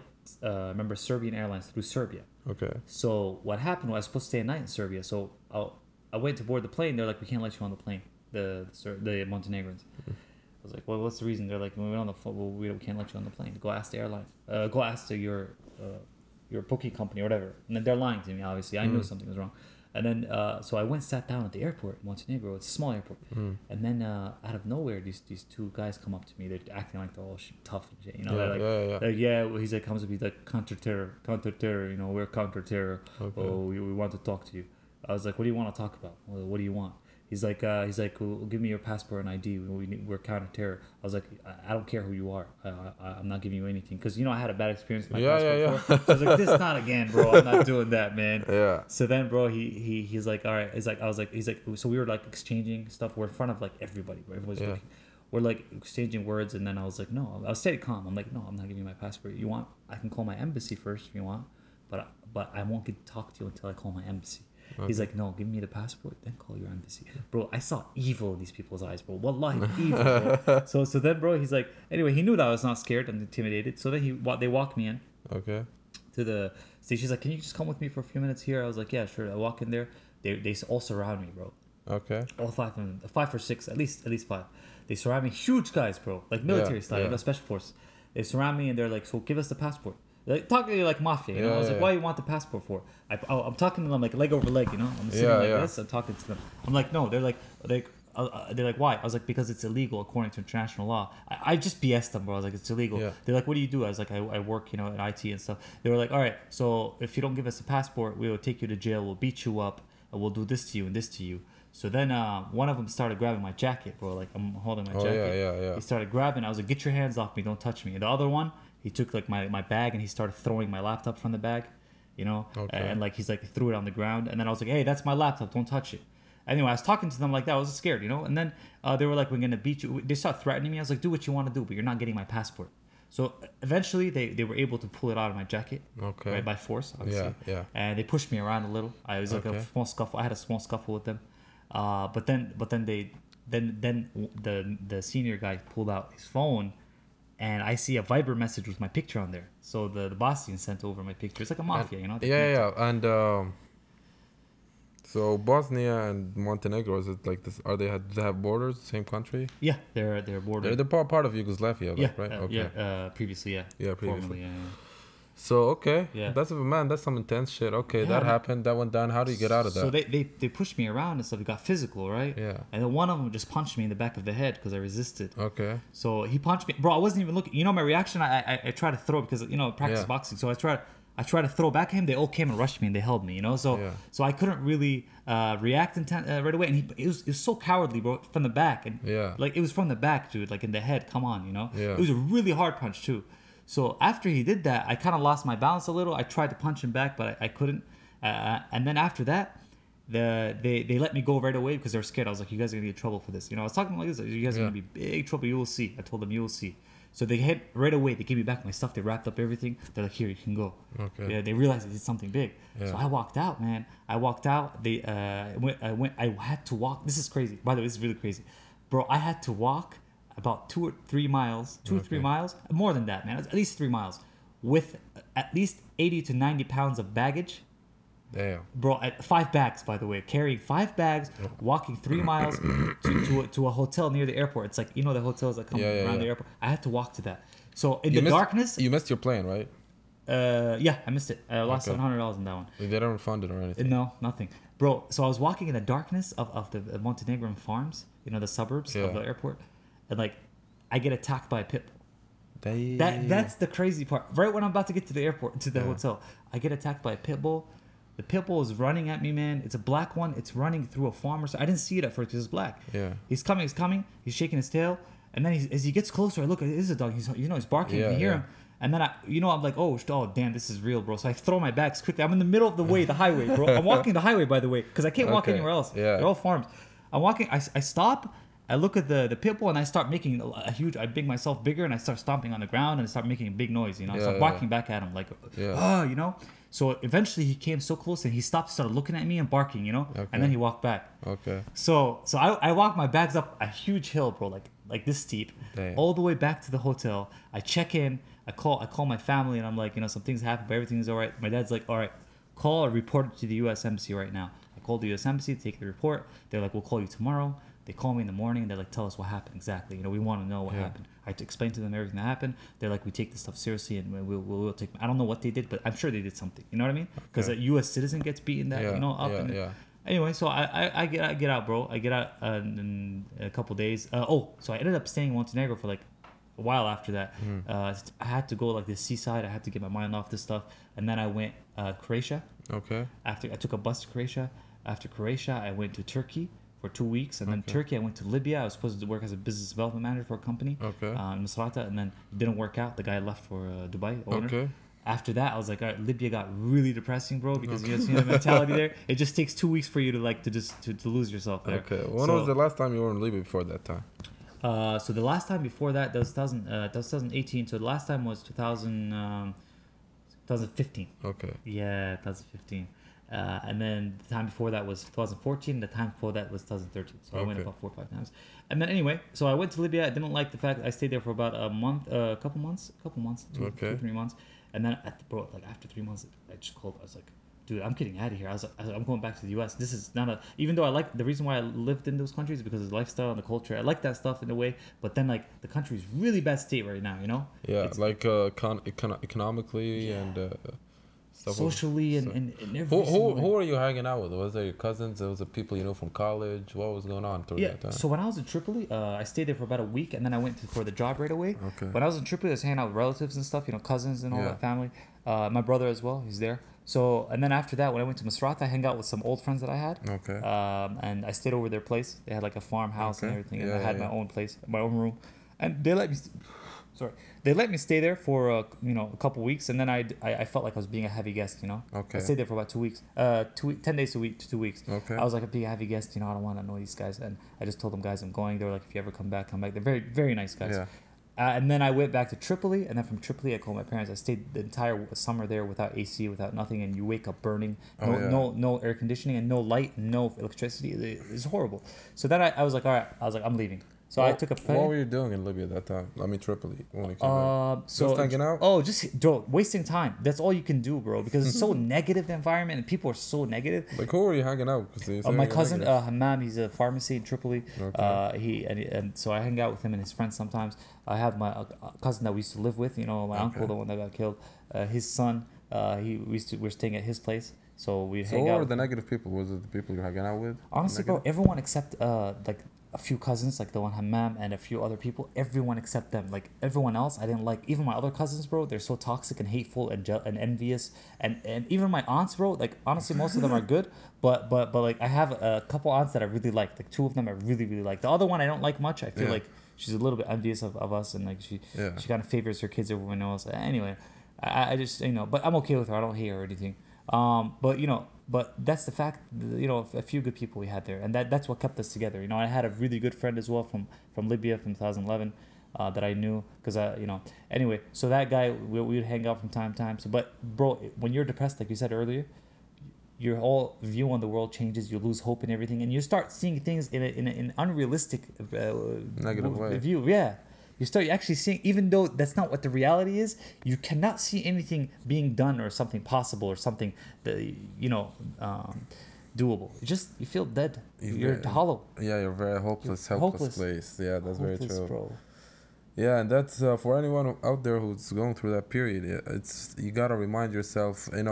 We can't just say just get over it and life will be better because I've been there and that's not how it works. It really needs gradual, small steps towards getting better. And it's not actually something. Uh, it's not something bad to ask for help. Does not make you look bad. It's actually something very courageous to ask people for help when you're feeling down. My advice, I'm not a doctor, don't take medication. Right. They usually make things worse, or they just don't make them better. They just keep them the same Right. a Right. little bit. You can take them for a month or two until you get better, but don't make your medication your savior or something that's gonna help you change your mentality. But things to do is just do some small stuff incrementally every day that will help your mood. Exercise, eat well, wake up early. Right. Try to hang out with positive people. Get help. Go talk to somebody, to a therapist if you have a close friend. To Mm-hmm. go tell them what you're feeling like, and Mm-hmm. slowly get out of that phase. And it's interesting. You went through so much shit, like going, getting kicked out Oh of my God. countries, getting followed by police, and then you've I got went a to jail, girlfriend, Malta, for overstaying too. and then yeah, that, Yeah. and then like I getting had my friends die in Libya, bro. Like really close friends. That was bad too. I mean, a lot of things I didn't even mention. I was homeless for some time. I didn't want to ask anyone, but I had a really good friend of mine that offered his apartment for me. He was out of it, but I had to live with drug dealers, and the cops were there every couple of days, and they were doing crackdowns on us, and it was insane, bro. Like I went through hell. They would fight every day. They had knives, and they would fight, and like they like they curse each other. I wake up in the morning to like screaming and banging doors and like every single morning, bro. Almost. It was insane. And then you're always paranoid because you don't know when the cops are gonna were you in do Malta at the crack. time? It was in Malta, bro. Yeah, And this is after the breakup, so I was already going through the trauma yeah, of the breakup, and then you're going through like living in a drug dealer's house. I could have asked in one phone call. I could have asked my brother or my family or my parents for money. I didn't want to because I felt like they're gonna think, all right, this kid, our child or our brother, our sibling is in another country and he's not taking care of himself, and this is gonna make them worry more, and it's gonna make me look like I'm not responsible. So I was like, let me get a job first, and then see what happens, yeah, yeah. So So yeah, what are the lessons you learned from those experiences? man, bro, man. First thing is like I want to be positive about it. So the first thing is, there's a lot of good in this world. Okay. No matter how bad your situation may be, you can always change it, and things will always get better. Mhm. Things can always get better. Uh, More trauma means more strength. The Mhm. more you go through traumatic experiences, the more you're able to face them in the future and face challenges. And it does help you grow as a person. So people ask me now, would you prefer the positive or negative experience? I would say the negative ones because that's what taught me and made me strong. I was Yeah. weak when I went there. I was a child, Yes. but now I'm strong and I'm able to face the world. What else? What else did I learn? The fact that you have to really after at the end of the day, the only person that can bring you up, in my opinion, is God and then yourself. Yes. You can't depend on anyone, and stuff like that. What else? People. I learned that people can be very treacherous, no matter how close they are to you, because in the end of the day, a lot of people can be selfish and they'll put themselves before you when things get rough and tough. And I learned that no matter what, when people see you as a lion that's been injured and you're hurt and you're down, people will step on you. There's Yeah. no mercy in this world. It is a jungle. Yes, You that's know, very true. it's a jungle, man. People will step. So you always have to be strong and portray that strength, even if you're in a weak position. That's what I learned. What else? Traveling is an amazing experience. Always be positive no matter what. You choose your own destiny, either Mhm. happiness or depression or sadness, because you have control over your destiny. Yes. That's what I believe. That's the message, man. That's that like you brought it full circle. And that's the message I'd like to send to other people. Like you choose your destiny, even in the times. And I totally relate. I'm not trying to put anybody off, but when you're in depression, when you're in like anxiety and hopelessness, you feel like this kind of talk is just positive talk that does not really do anything. Like you choose your destiny. You're like, no, why? How did that happen to me? Why did that happen to me? You have to feel those feelings, understand why the situation happened to you. What if you could done better without going hard on yourself, negative? Understand that, oh, maybe next time when it happens, I should do this, and just Yeah. take it in a positive sense. And the most important thing for me is surround yourself with positive people who want your best interest in mind. They will support you when you say, I have a project. They will try to help you out. They That's will it. support you. They will be happy when you get successful. You don't want those people who are your friends, but deep down they don't wish you to succeed, because Yeah. they themselves have accepted that they will never do anything good in their life, so they want the other people around them to be at the same level, and when Right. they say you rise up, they want to bring you down with them. Right. Right. Don't surround yourself with those amount of around people. And the world at this current moment is a jungle, people. And if you want to go conspiratorial, like there's a world system that has all the world's wealth, that prints money and puts it out into debt, enslaves people. It even enslaves countries through the IMF and the Mm-hmm. World Bank, and Mm-hmm. puts countries into very bad conditions. And it's it's a really like a virus, like a cancer that just wants to gobbles everything up. And if you focus on that too much, you will get like depressed because you won't see a lot of hope. Right. And it's people like us who go through these tribulations who come out the other side stronger with a positive mindset that's going to help out the world, because this change does not come from politics or revolutions. You know, if history has taught us anything, Mm-hmm. revolutions have been happening since the dawn of time, but does that change the condition of humanity? It's just you replacing, it's like the old myth when you cut the monster with seven heads, or if you cut the heads monster, seven other heads come up. Usually the people who do the revolution, they do it in a good intent, but then they get corrupted because they Yes. get into the same position where there's money and Yes. power, and they can see that they don't want it to go away. They're like, oh my god, this is so much money, so much power, I want this to stay forever, what can I do? And they start compromising their own values, their own Mm-hmm. soul, Mm-hmm. and they sell out. It's people like you who's going through this hard time, who did not choose the easy way out, who did not choose to kill himself, Right. who did not choose to just live a mediocre life, and Right. who is fighting for your own happiness and your own Mm. and at the end, don't lose compassion and hope in Of course. humanity. As you go through these tribulations, and you learn to listen to the voice inside of you and listen to the the real voice inside of you, you will become stronger and confident, and people will start not envying you, but they will start noticing that there's something different with you, and they will start trying to get close to you, and they they will start to emulate you. And of course, since you've been through a bad experience, you will know the people who have malicious intents Yes. like a mile away. You will Yes. not fall into the same mistake of letting them Yes. stay close, living with them, opening your heart to them. You will know from the beginning that they have negative and malicious intents, and you Right. should have compassion for those people. Mm-hmm. It's a hard thing. That's a Yeah. very growth thing. Like when you see those people, instead of hating and trying to get back at them, just say like, oh, these poor people, they're in a bad mental state, they're very sick people, and you just separate yourself from them. Mm-hmm. A lot of times it's subconscious, they don't know that they're really doing bad things to you. It's just the way, it's like a software, like when you click Yeah. when you open your computer, it just boots out and it opens the screen and it tells you to enter, but the computer doesn't know what it's doing. It's just a process that's happening automatically, and these Right. people sometimes act from an automatic sense. Right. So it's And not personal. They don't mean it personally. yes, sometimes they do, sometimes they don't. Sometimes they don't. But you don't have to keep your like attention and focus to that thing. And always value yourself, have love to yourself. Start your day with a positive prayer, with a positive meditation, with Right. appreciation, and things will get better. Things start getting better for me when I stopped taking my meds, Right.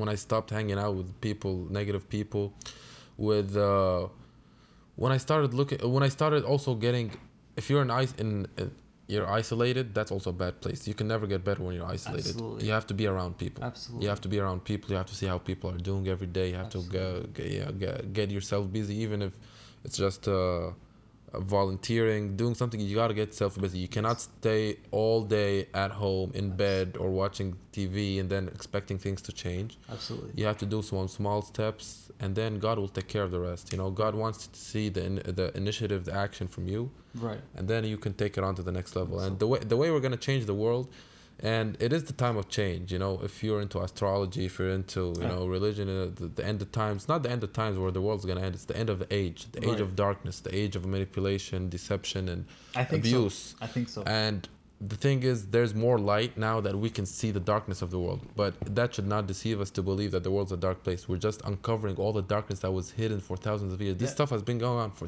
thousands of years. Absolutely. It's just that now it's a very like the clay is so malleable that we Mm-hmm. are able to shape the future, because now we have a lot of cool gadgets, technology. Believe me, if humans had the same technology back to 3,000 years, they would have done the same thing. They would have bombed people. They would have like done massacres. They would have done Yeah. it if they had guns, Absolutely. but they didn't have guns. They had swords, so it was hard to kill a larger population. They could not drop a bomb on a city and like Mm-hmm. just bomb it. But today we have that capability. But at the same time, we have the internet. We have this medium. I'm talking to you. Me and Hamza are talking to you. A lot of other people are talking around the internet. They're trying to spread this message of just stay positive, man. Oh, absolutely. And I just all have one more thing. Sorry to yeah, and interrupt you. just work Yeah. on your dream. Like I'll just, Mm-hmm. I'm ranting here, but I'm just trying to send that message of don't give up if you're going through hard times, Right. and tune in. The first few episodes, I'm just talking to people who've gone through experiences. You listen to Hamza's experience, you listen to how he's been alienated, gone through some changes, but today he's a completely different person. He would never, for a chance, give the thought of choosing a negative emotion or negative like depression Right. he would not even ponder it. He would see it coming a mile away and he would do something different and he would get out of it. And he's trying to help other people and he still gets challenged. Life is not all roses and ponies now, but now the knowing that you have your destiny in your hand, you can choose. That's the most empowering thing you can have. And with that, you can just build your future and build have hope and compassion for humanity. We're gonna do this. We're gonna be in history. Look at it this way. We're gonna be the generation that really changes stuff. Like we're gonna be looked at as we were in a very yeah, like chaotic world, but we held our ground and we Yeah. did not give up, and we spread the message. And God Absolutely. bless all of you hearing. And like Absolutely. we'll If you don't mind, can I yeah, say yeah, yeah. something? Of course, I'm gonna Oh, leave I you the got you. last Yeah, the yeah, last word. I'm not yeah. gonna shut the episode. Okay. And in the future episode, we're gonna take some events, some wars, some spiritual traditions, and see how humans throughout history have gone through the same struggle. Maybe now it's more intense with the media. You see everything, but humans have seen that the world is fake. They've seen that the news is fake. They've seen that people in power abuse them. They see that there's something wrong, and they develop traditions of ways of to gain peace of mind. We want to deliver that peace of mind so you can start giving a positive message to the people around you, And one last thing I'll end before I Mhm. give the mic to Hamza is I heard one time some communities call people like us light workers, which is we have a light inside of us that we did not give up on, or we had to go through some challenges to really realize it. But we are really not alone, but we're usually not in circles together. You'll not find people who, like us always in a group of friends or in a group of community. We're usually isolated in our families and our works and it's because if people of light all collect together, how is the world gonna get our light? How is the positivity gonna share if we're just gonna close into each other? So that's why we're kind of find yourself in isolated environments where people don't think like you, because you are put through that challenge to come on the other side and spread the good message to the people around you. And I'll leave the last word for Hamza. Okay, so yeah, just capping up on the last thing that you said about what did you learn from it and what advice would you give? I just wanted to add a few things, man. If you have family, and keep your relationship with them really good, because honestly, at the end of the day, that's who you're gonna find. That's who's gonna be there for you, even though it's not necessarily only family. I mean, I've seen it and experienced it, and a lot of people have that I know. Family is more valuable than we think. That's one thing. Another thing is, no matter how the situation in your life seems right now, no matter how bad it is, no matter how hopeless it is, just like Salam said, make take it step by step, be positive, and know that this is just a bump on the road. It's just a loop. It's gonna pass. Just like everything else passes, it's gonna pass. Bad experiences are gonna pass. Have the hope that you are gonna get out of it, because you will. I always, no matter how down I was, the good thing that I did was I always had the hope. I was completely disabled. I had no way of helping my situation financially or logistically in any sense, period, spiritually. But I kept my hope up that I will get out of it. And now look at myself now. I look back and I'm like, I did get out of it, because of the hope. You have to keep Yes, your hope up. yes. That's it. And just get out of that isolation. Just see people, man. Just go on the street, sit down, talk to people. You'll start feeling refreshed again. Because if you stay alone for a long time, you just get to a very dark place where, they say the wolf gets the lone sheep. That's usually how it is. And thank you all for listening. Thank you for tuning in. I hope you had to get a great episode. Leave us some feedback. Tell us how we can improve. What other subjects you'd like to listen to. And thanks for listening, man.